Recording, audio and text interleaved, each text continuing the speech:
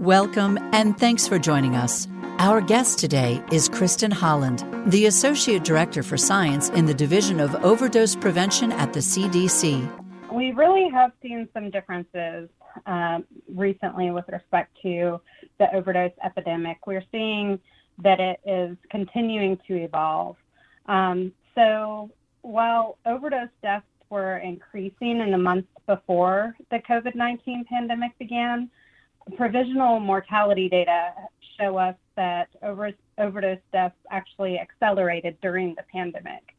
So this past December, the Division of Overdose Prevention reported increases in overdose deaths, with over 81,000 overdose deaths occurring in the United States in the 12 months ending in May 2020.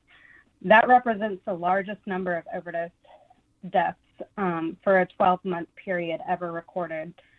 So we had seen a 4.1% decline in overdose deaths from 2017 to 2018. But this increase that we noted in the 12 months ending in 2020 represented an 18.2% increase in overdose deaths compared to the 12 months ending in June 2019. So really what these data tell us is just that the drug overdose epidemic is worsening. And we actually have even more recent provisional data now suggesting that the number of overdose deaths is over 90,000 for the 12-month period ending in September 2020. Yeah, I was about to say that, that last statistic that you talked about, the time ending in May 2020, happened to really end at a really strange period because it was right in the midst of the pandemic as things were going up in terms of cases of COVID-19. How has COVID-19 affected the use of drugs, the overdoses of drugs? Did it change any of the dynamics that we would usually see with those sorts of trends? Another great question. So, I don't think that we can draw causal associations between COVID-19 and the drug overdose epidemic. But what we can say is that we have seen a worsening in the drug overdose epidemic during that time.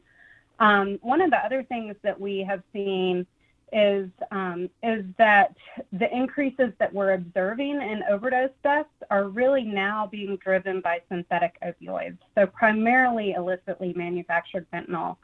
So again, looking back to that 12-month period that ended in May 2020, we saw almost a 40% increase in synthetic opioid deaths compared to the 12-month period ending in June 2019. So again, that represents a very different perspective than what we had seen before, and a very concerning shift in the overdose epidemic. And when it comes to those synthetic drugs, are these ones that are coming from illicit areas? Are they coming from from pharmacies that are not able to control them as well? I mean, are there certain trends in the way people are getting these drugs and the way they're being distributed around the United States? So overall, we've actually seen decreases in prescribing for opioids and prescription opioid misuse and prescription opioid use disorder, and also in fatalities from heroin and prescription opioids. But again, where we're seeing the major increases is in those deaths that are related to synthetic opioids and primarily the illicitly manufactured fentanyl. So no, it's not that these drugs are coming from pharmacies, but these are illicitly manufactured fentanyl-related overdoses. Right. What kind of data have you been following since May of 2020? You mentioned you had some preliminary data that there may be an increase to 90,000 by September of 2020. How are you tracking things at this point? And do you have any idea where some of the trends might be going toward once we see? Really, it sounds like your numbers might be coming out here fairly soon. Sure. So we're tracking mainly two sources of data. One is the mortality data, which we get from the National Center for Health Statistics, their vital statistics data. And the provisional data come out there's about a 9-month lag for overdose data. So we're able to see what happened essentially, towards the beginning of the pandemic, I guess the most recent, let me start over here. Sure. And I'll completely start from the beginning. So the data that we are tracking come primarily in two forms. One is mortality data, and so those data are essentially vital statistics data that tell us that someone died from an overdose and then what that overdose was related to. So as I mentioned, for those data, we have the most recent data that we have are for the 12-month period ending in September 2020. We also are tracking what we call syndromic surveillance data, and these data are coming from about 70% of emergency department visits across the U.S. So from the syndromic surveillance perspective, we're able to monitor non-fatal overdoses. And a study that actually came out in February of this year highlighted some increases that were observed for both all drug overdoses and opioid-related overdoses that were that were observed in emergency departments. And that study highlighted, it looked at a number of outcomes. So we looked at mental health conditions, we looked at suicide attempts and different types of violence. But again, we also looked at overdoses. And overdoses in particular demonstrated the most consistent trends even during the pandemic. So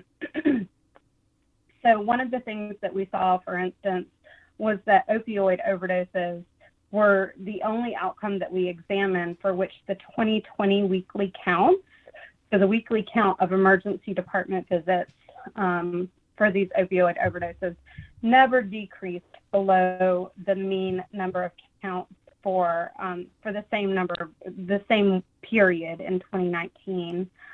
And that study is a little bit distinct in that, as you can imagine, during the pandemic, people were actually trying to avoid going to emergency departments. And one of the things that we saw was that we were looking at emergency department visits and trying to figure out, okay, are visits increasing during the pandemic for these outcomes of interest, including overdoses? Are they staying the same? Are they decreasing? What's going on here? And we saw overall that the total number of emergency department visits that we were looking at decreased. So that's any emergency department visit decreased during the pandemic. Again, as you can imagine, people are trying to avoid going to emergency departments because they don't want to contract or increase the risk of contracting COVID. And there was essentially almost a 43% decrease in overall emergency department visits. But then for opioid overdoses and for all drug overdoses, we saw a much lesser decrease for those visits. And then again, we saw that the counts for these types of visits never decreased below their 2019 value. So Dr. Holland, there's also, the United States is a very large place. What sort of geographic trends have you seen, or where are you seeing pockets of use of maybe some synthetic opioids or overdoses or anything like that? Sure. So with respect to, again, that 40% increase almost in synthetic opioid overdoses that we observed in the 12-month period ending in May 2020 compared to the 12-month period ending in June 2019, what we saw was that 37 of the 38 U.S. jurisdictions that had available synthetic opioid data for overdoses reported an increase in synthetic opioid overdose deaths. We also saw that 18 of those jurisdictions reported an increase of greater than 50% in synthetic opioid-involved overdoses.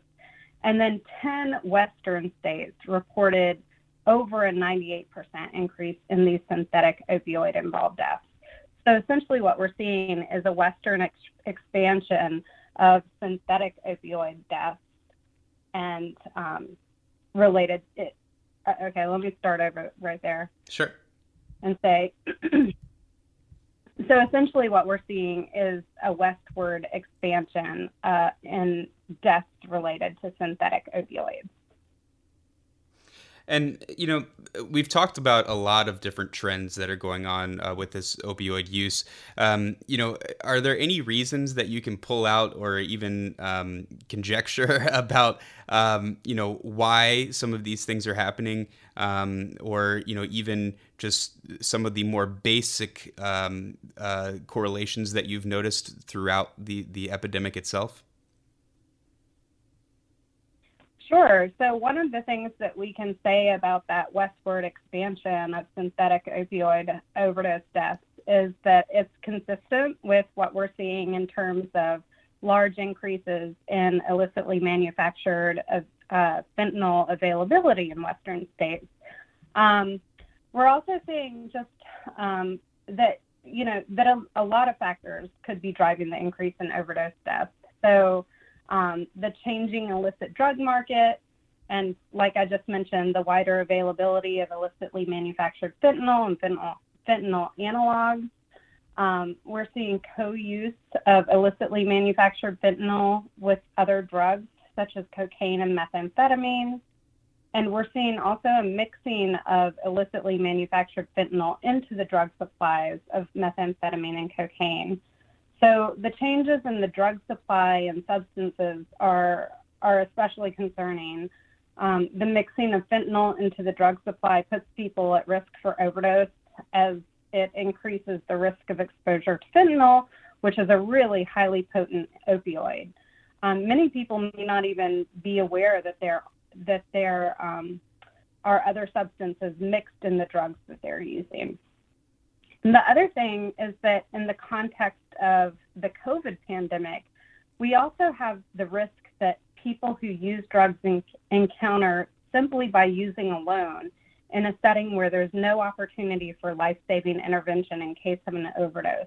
So, for example, administration of naloxone, which can reverse the effects of an overdose, of an opioid overdose.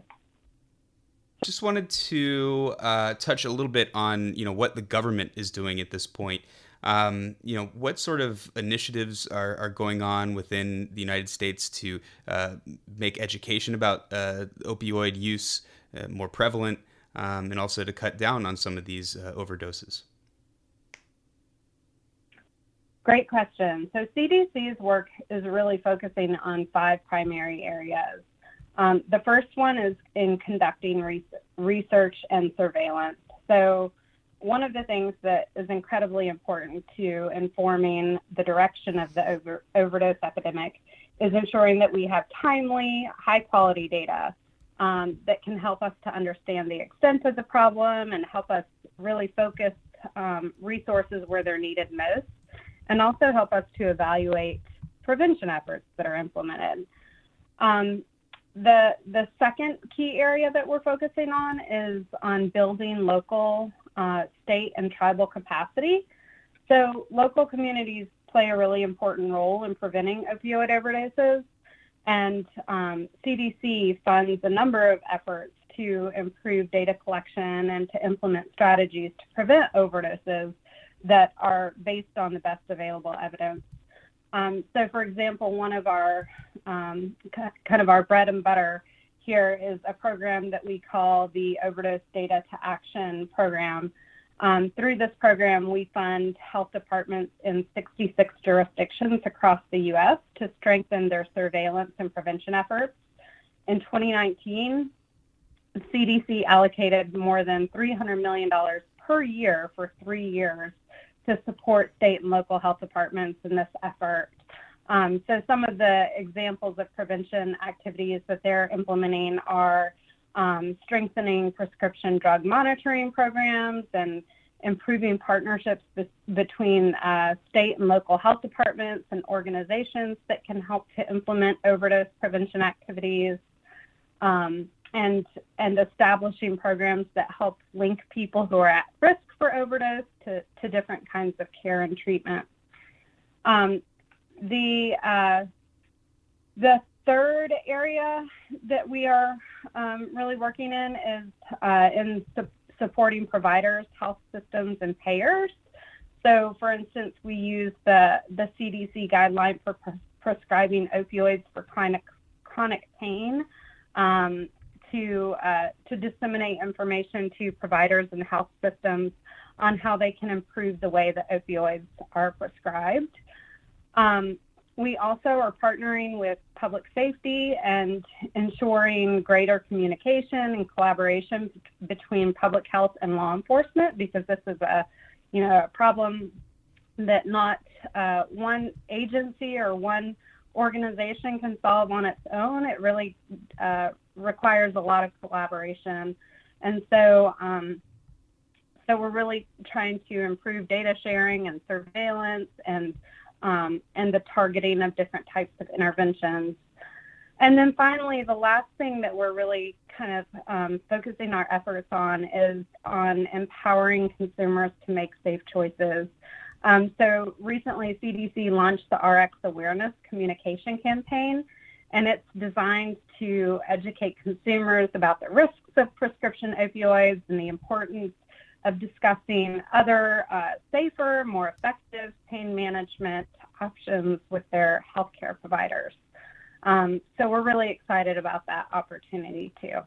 I was wondering if you could just maybe describe some of these synthetic drugs, since not everyone is, 1,000% familiar with everything, just so our listeners understand what we're talking about a little bit more. So fentanyl is a synthetic opioid. It can come in two different kind of packages. One is pharmaceutical fentanyl, and the other is illicitly manufactured fentanyl. As I mentioned, deaths that are involving illicitly manufactured fentanyl are increasing right now. But fentanyl itself is a synthetic opioid. It's approved for pharmaceutical use for treating severe pain, typically advanced cancer pain. But what we do know about fentanyl is that it is very potent. It's about 50 to 100 times more potent than morphine. It's typically prescribed in the form of transdermal patches or lozenges, but those, of course, can be diverted for misuse in the United States, and that's where we're really concerned. And then just the last question, you mentioned these other life-saving drugs like Narcan. Are you seeing any trends with those in the terms of people getting trained and then carrying them more, being disseminated more throughout the United States? So let's see. That is a great question that I don't know if we have. Dr. Holland, there are drugs out there that can be extremely life-saving for someone going through an overdose or having issues with opioid overdose. How do those drugs work, and what might they be doing to really help the situation? That's a great question.